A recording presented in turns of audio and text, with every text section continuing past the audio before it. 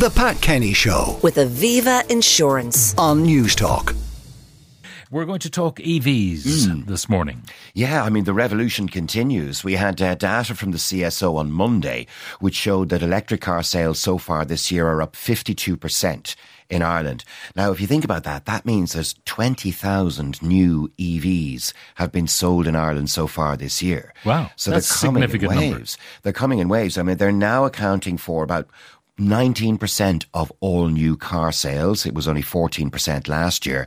And it looks to me like what the economists would call the hockey stick adoption curve. It began slowly, but it really is beginning to rocket now. Now, does that include PHEVs and hybrids? Well, PHEVs and hybrids are there in the sales figures as well, but this is pure electric. Pure electric that's going that way, yeah. Now, what's the reason? Well, it's the improvement in EV technology. I mean, to begin with, EVs were a brilliant idea, but loads of limitations. The range limitation being the most obvious. And then, like him or hate him, I think Elon Musk is the one who put his finger on the scales and changed it. He poured enormous investment into Tesla, and that, of course, began a great story, and the Teslas were superb cars. But what he also did that was more significant is really not so much his own investment in Tesla, it's the fact that he pivoted the entire research and development budgets of the existing car makers towards EVs. The Volkswagen Group, Pat, they dumped diesel back in 2015. Now, you'll remember there was an absolute shocker of it. They were caught. Yeah. It was one of the disastrous pieces of corporate malfeasance. I mean, I encourage people to Google it and have a look. But nevertheless, Volkswagen pivoted away from diesel in 2015 and they started investing in EVs. Now, they announced in March of this year their intention to spend $183 billion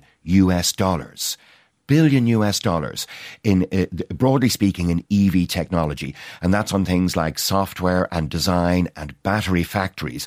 And they're anticipating that within the next 2 years, 20% of all of their car sales will be EVs. And that's just Volkswagen. In the meantime, then you've BYD in China.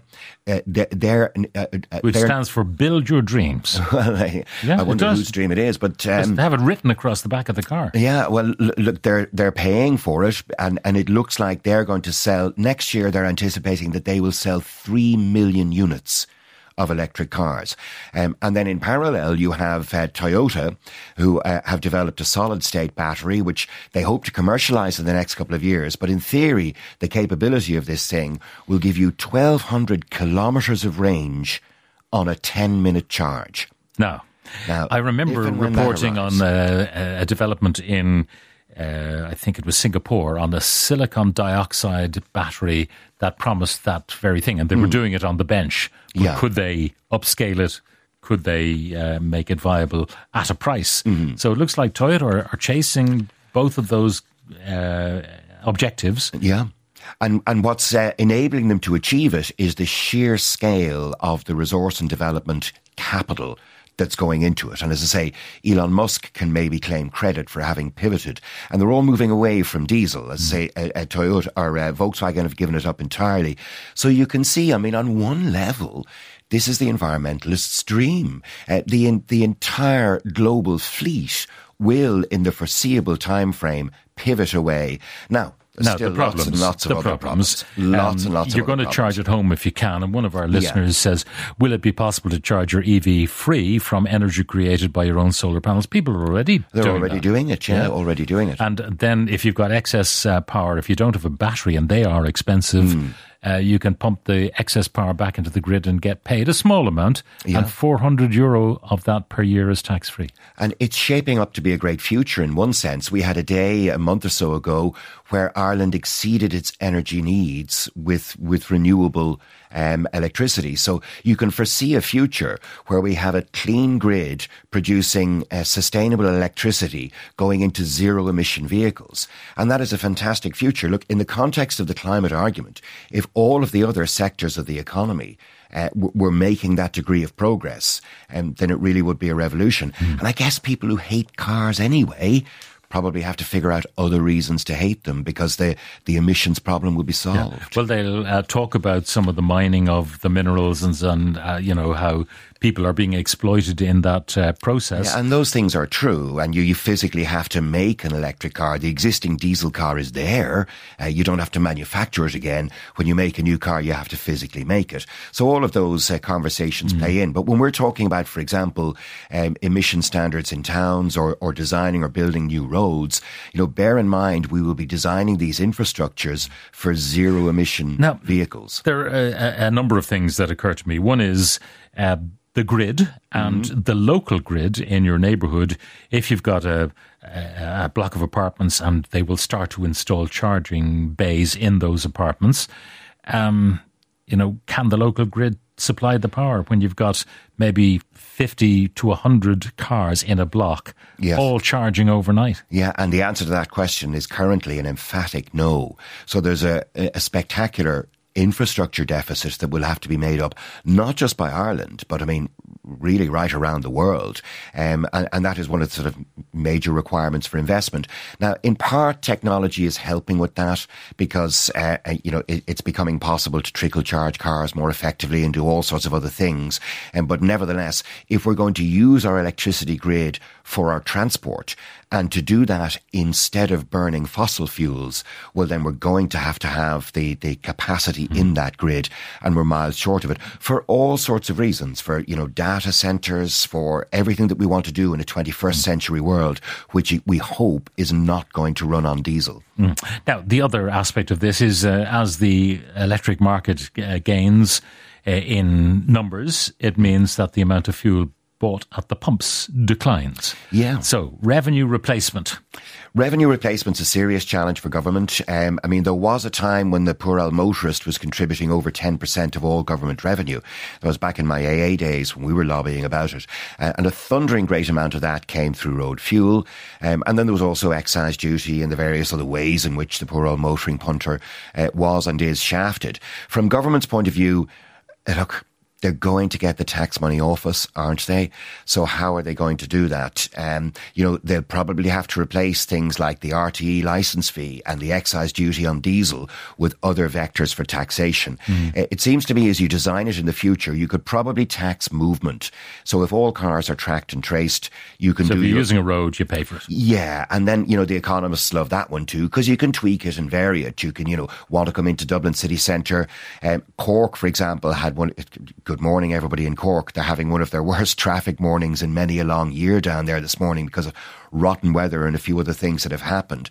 So if you're going to do that, clearly you do need to plan for it. The other aspect is those in the car selling business, be they distributors or the people who own the dealerships. The electric car will last far longer than your diesel. What goes wrong with your internal combustion engine? The clutch, the exhaust pipe, the timing belt. Well, in the order of 6,000 separate components into a modern diesel car. Consider all those potential points of failure. All the oily rag bits from yesteryear.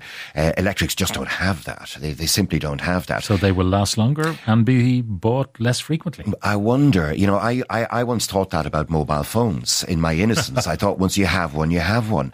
And the notion that somebody would spend $1,000 on a phone seemed ludicrous. And nowadays, of course, it's just baked into our world. Couple of things. When are we going to get affordable EVs with a proper range? For work reasons, I can't have a car that doesn't do at least 700 kilometres Almost on a there. charge. Almost there. What there. have you got in your MG4? Well, we've an MG4. Now, you charge that to 80%, you get about 380 kilometres. So that's not quite the long-range car yet. Now, it's perfect for the city, and it's the other car in the house is a diesel, so we can cover both. And we pay for it at the moment around about 7 cents per kilometre when you net it out. And actually, we could do even better if we had better electricity. Diesel equivalent, really frugal modern diesel, would be about 10 cents per kilometre. So we're saving a few bob on that, but it's more the quality of the change. I mean, whether your old Nokia might have been as cheap as your iPhone, but the iPhone's a different world. It's the quality of the thing. The cheaper cars are coming. There's no question about it. And the Chinese may be leading the charge, because this texter said it's only rich people who can afford 40 or 50 grand for a giant electric SUV to drive up and down the road. What are ordinary working people to do? That's from Bertie. Well, I tell you, I dislike the giant electric SUV. I think car manufacturers spending lots of money on EVs, but they're cynical too. They're making and selling cars that are too bloody big. The SUV trend is a bad trend. But small, frugal electrics are definitely coming with the sort of range that's needed. Okay, and finally, the idea from Michael Healy-Rae and his colleagues that people who cannot get a test, he said in parts of Kerry, 45-week delay in getting a driving test, let them off. Really poor idea, dreadful idea. We're not going to do it, thankfully. It was done once before, famously, Sylvester Barrett in 1979. Maybe 40,000 people who had been waiting too long for a driving test were given licences for free. It was ridiculous then. Well, what he wants is that people should be able to drive once they've done their 12 lessons with a driving instructor. And they can't get a test and they need to get to college or to work or whatever, and they need a car in rural Ireland, and they don't have a co-driver. Let them off. I profoundly disagree. I think the fix to the problem is to shorten the driving test waiting list. Incidentally, while that 45 weeks example is true, it's the exception rather than the rule. I know that's the average, but for people who need driving tests urgently because of cancellations, etc., there are lots of free slots. If you're in the queue and you're in earnest, contact the RSA. You will find them helpful. You will get your test. You've only to pass it once. Also within that, there's loads of people who aren't bothering. Quite happy to put it in the long finger, book a test and not turn up.